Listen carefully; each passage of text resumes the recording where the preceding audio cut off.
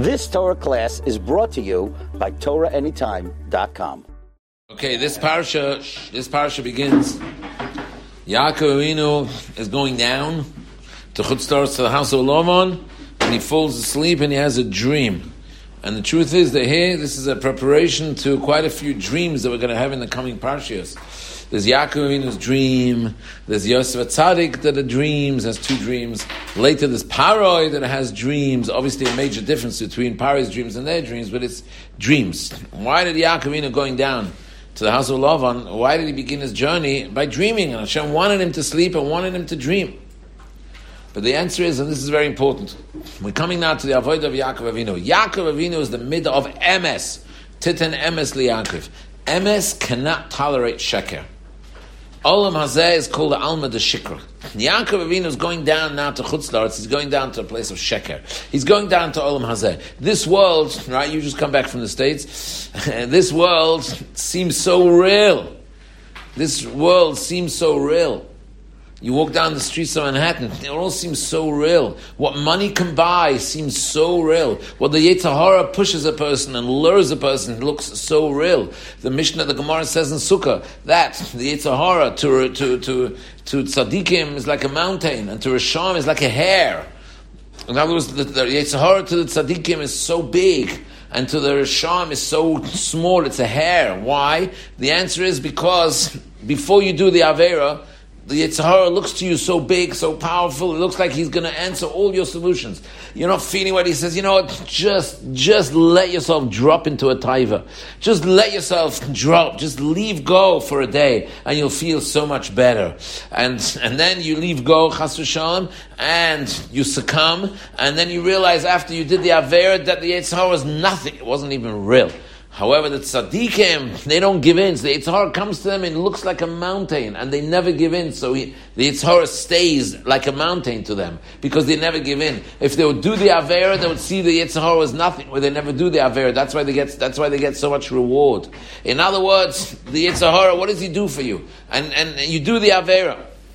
And when you do the Avera, is what do you feel after the Avera? Do you really feel that the Avera did you so much good? Do you really feel so accomplished and so fulfilled by carrying out the Avera? The opposite, the contrary. You feel so stupid, you feel so empty. Because Olam hazeh is a dimyan. Olam hazeh is just imagination. Everything in this world is imagination. You think money buys happiness? It doesn't. You think taiva buys happiness? It doesn't.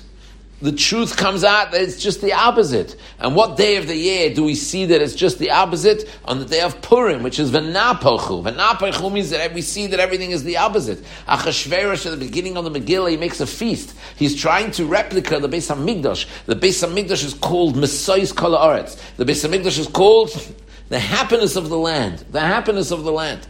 The Beis HaMikdash brings simcha, because the Beis HaMikdash is real avoida, is real emes, it's the avoida. Achashverosh says, I can make a replica of the Beis HaMikdash, and I can show you that money, pride, honor, comfortable chairs, golden cutlery, good food, riches, beautiful wife, that all brings you the greatest happiness. And he makes his feast to show that you really can derive simcha and gishmak and long-term hana benefit from materialism, from gashmias. So he makes this Suda. What happens at the end of that Suda? Where he reaches the climax of his happiness, his wife insults him. His wife sends back derogatory comments about him. He flares into anger, into a rage, and he falls into a year depression, says the Medrash. What happened to all your money? The answer is v'napochu. That is what Purim shows us. Purim shows us the more you boast, the more money, the more riches, the more comfortable, it's just going to come crashing down on you, and you're going to see that it did nothing for you other than anger. At the end of Megillah, Klal Yisrael want mitzvahs, shlachmonas. We give all our money away, shlachmonas, matanas lev yoinim. We make a beautiful suda, and la Yehuda moisa oira b'simcha, b'sasim mikah. Oira is Torah. La Yehuda moisa oira. If you cling to Torah, b'simcha, then you have real simcha. Mamish, that's the v'napichu. That is exactly the v'napichu in the whole story, of Megillah Esther. And that's the whole lesson that we're learning from Yaakov Avinu, because now that Yaakov Avinu comes down, we have the midah of emes down here in the world, and we see everything from a midah. We see everything from a midah of emes. And when you see everything from a midah to an emes, you see how this world is just a dream. It's unreal. So when Yaakov Avinu is going down from Eretz Yisrael, from being with his holy parents Yitzchak and Rivka, that's the real life. And he's going now to Lavan. Lavan is a swindler. Lavan lives in a world of imagination, a world of fantasy. He sees Eliezer, the savior. He sees Eliezer coming. He dreams of money. He gives him he's so excited. And when Yaakov comes to get his wife, this week's parasha, Lavan runs out and he gives him a kiss. He thinks the jewelry is on his mouth. And then he hugs him and he embraces him. He says, I've got to find where the jewelry is. He's full of nothing. He's full of money. He's full of earthly desires. It's nothing. Yaakov is going down to that world. So Hashem wants Yaakov to fall into a sleep. Hashem wants Yaakov to dream. Because you have to know that Olam Hazeh is a world of dream. It's not real. And Yaakov is real because he's emes. And emes really, really shows you how to look at this world, how to be able to differentiate between what's real and what's not real. You guys have all had days in your life where you filled them with Torah and with Tefillah, whether it's Rosh Hashanah Yom Kippur or with Tefillah, or whether it's a day here in Yeshiva with Torah or it's with Chesed, whatever the case is. And you guys have also had days in your life where you filled your days with nothing. You guys have had both. You guys have felt both.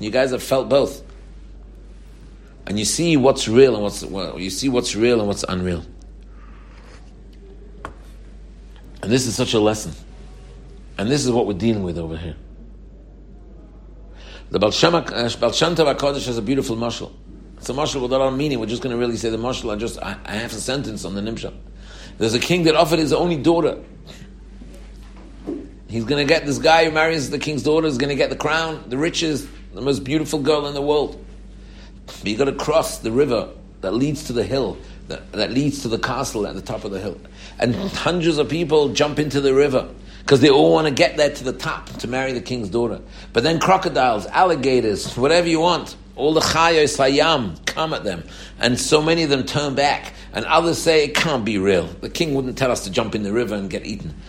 And the alligators and the crocodiles are getting closer and they're opening their mouth, and it's the most frightening scene they've ever seen in their life. And they come to these people swimming and they open their mouths and they almost swallow them, and then suddenly they're not there. It was all an optical illusion. The king has got his remote control optical illusion down there.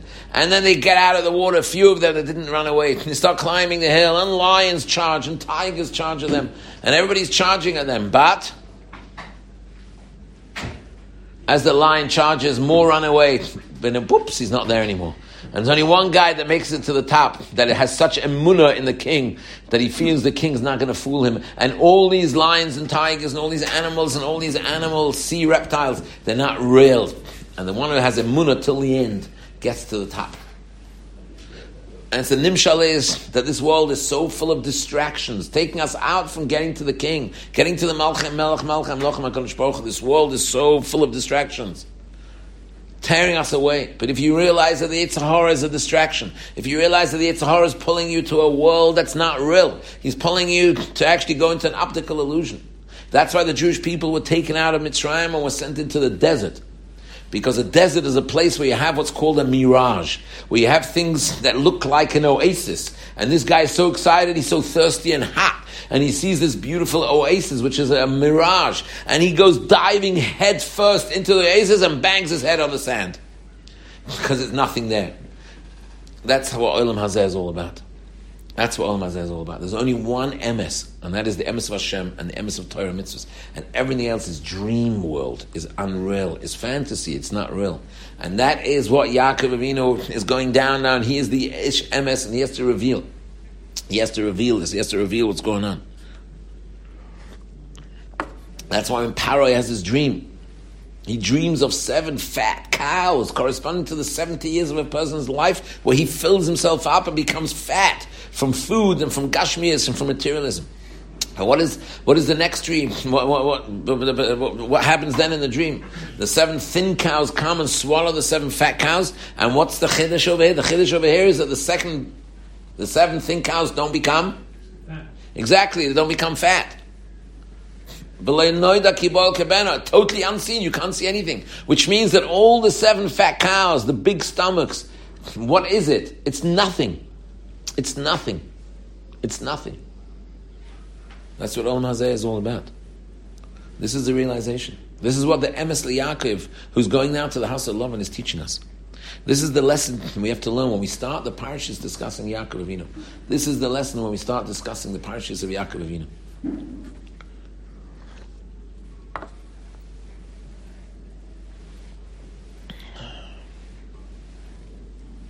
We have to realize, and you guys, all of you, your life is ahead of you. There's a castle, and the king's offering you his only daughter. And the Yitzhar is going to come with you. With lions, that's called money. With tigers, that's movies. And with all the distractions you can possibly imagine. And they're going to come charging at you. And they're going to distract you. And then you're going to want, I want a career. Wow, I see this guy with this car. I really want that car. That's an animal charging at you. And I really want this. I really want the other. When I go to America and I speak to people, and I see how their minds, and not even when they're speaking to me, when they're speaking stam to other people, see how their minds are full of money, and full of this, and full of investments, and full of mortgaging, and full of this, full of the other. And Mincha Amarav, that's the real thing. It's not real by them. They do it. But you don't see any reality in it. And when you see them with their money and running after and working and workaholics and becoming richer and richer and richer, you see how the dream is so realistic to them. And you see how the real world is so unrealistic to them. That's Alma de Shikra. That's the Olam HaSheker that we're living in. And that's what Yaakov Avinu is coming to take away. Titin Emes Liyaakov. Always in your mind, focus what is real and what is unreal. What is real and what is unreal. Torah, mitzvahs, and closest to Hashem is the only real thing, is the only emes in the world. The rest is all sheker. The rest is all sheker. And you see now, Nebuch, in this war, you see the sheker of the world. It's such a thick sheker. You see how the sheker, you see how the world is so anti-Eretz Yisrael. You see how the world is so anti-Semitic. You see how the world is so full of sheker. This stupid world is so full of sheker. We just have to know that we have to follow the emes and we have to go with the emes. We have to go with the emes of Torah, the emes of Hashem. Moshe emes v'Sorosa emes. There's a lot to talk about it, but it'll suffice for today. We should be Zayachem Etz Hashem.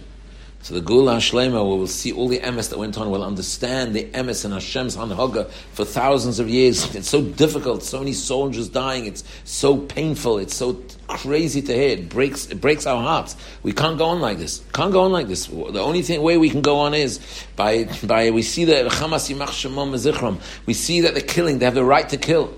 It's a chil Hashem. We have to call out to Hashem. It's a chil Hashem that those animals, Yimach Shemom Mezichram, have a shlita, have a koyach to kill Yidden, have a koyach to kill Am Yisrael. It doesn't make any sense. It's a chil Hashem. We have to daven to Hashem that we should be zocher to kiddush Shem Shemayim B'Rabbim, to understand everything, that we should be able to thank Hashem, Oidcha Ki Anisani, to be able to thank Hashem for all that we saw and for all that we were afflicted according to one pshat. And then Mitzvah Hashem will see the emes, the Aleph, Mem, Tov. From the beginning of all time, the Aleph, till the end of all time, we see how it's just one long straight line of Hashem's emes. B'mher b'yameinu, amen. You've just experienced another Torah class brought to you by TorahAnytime.com.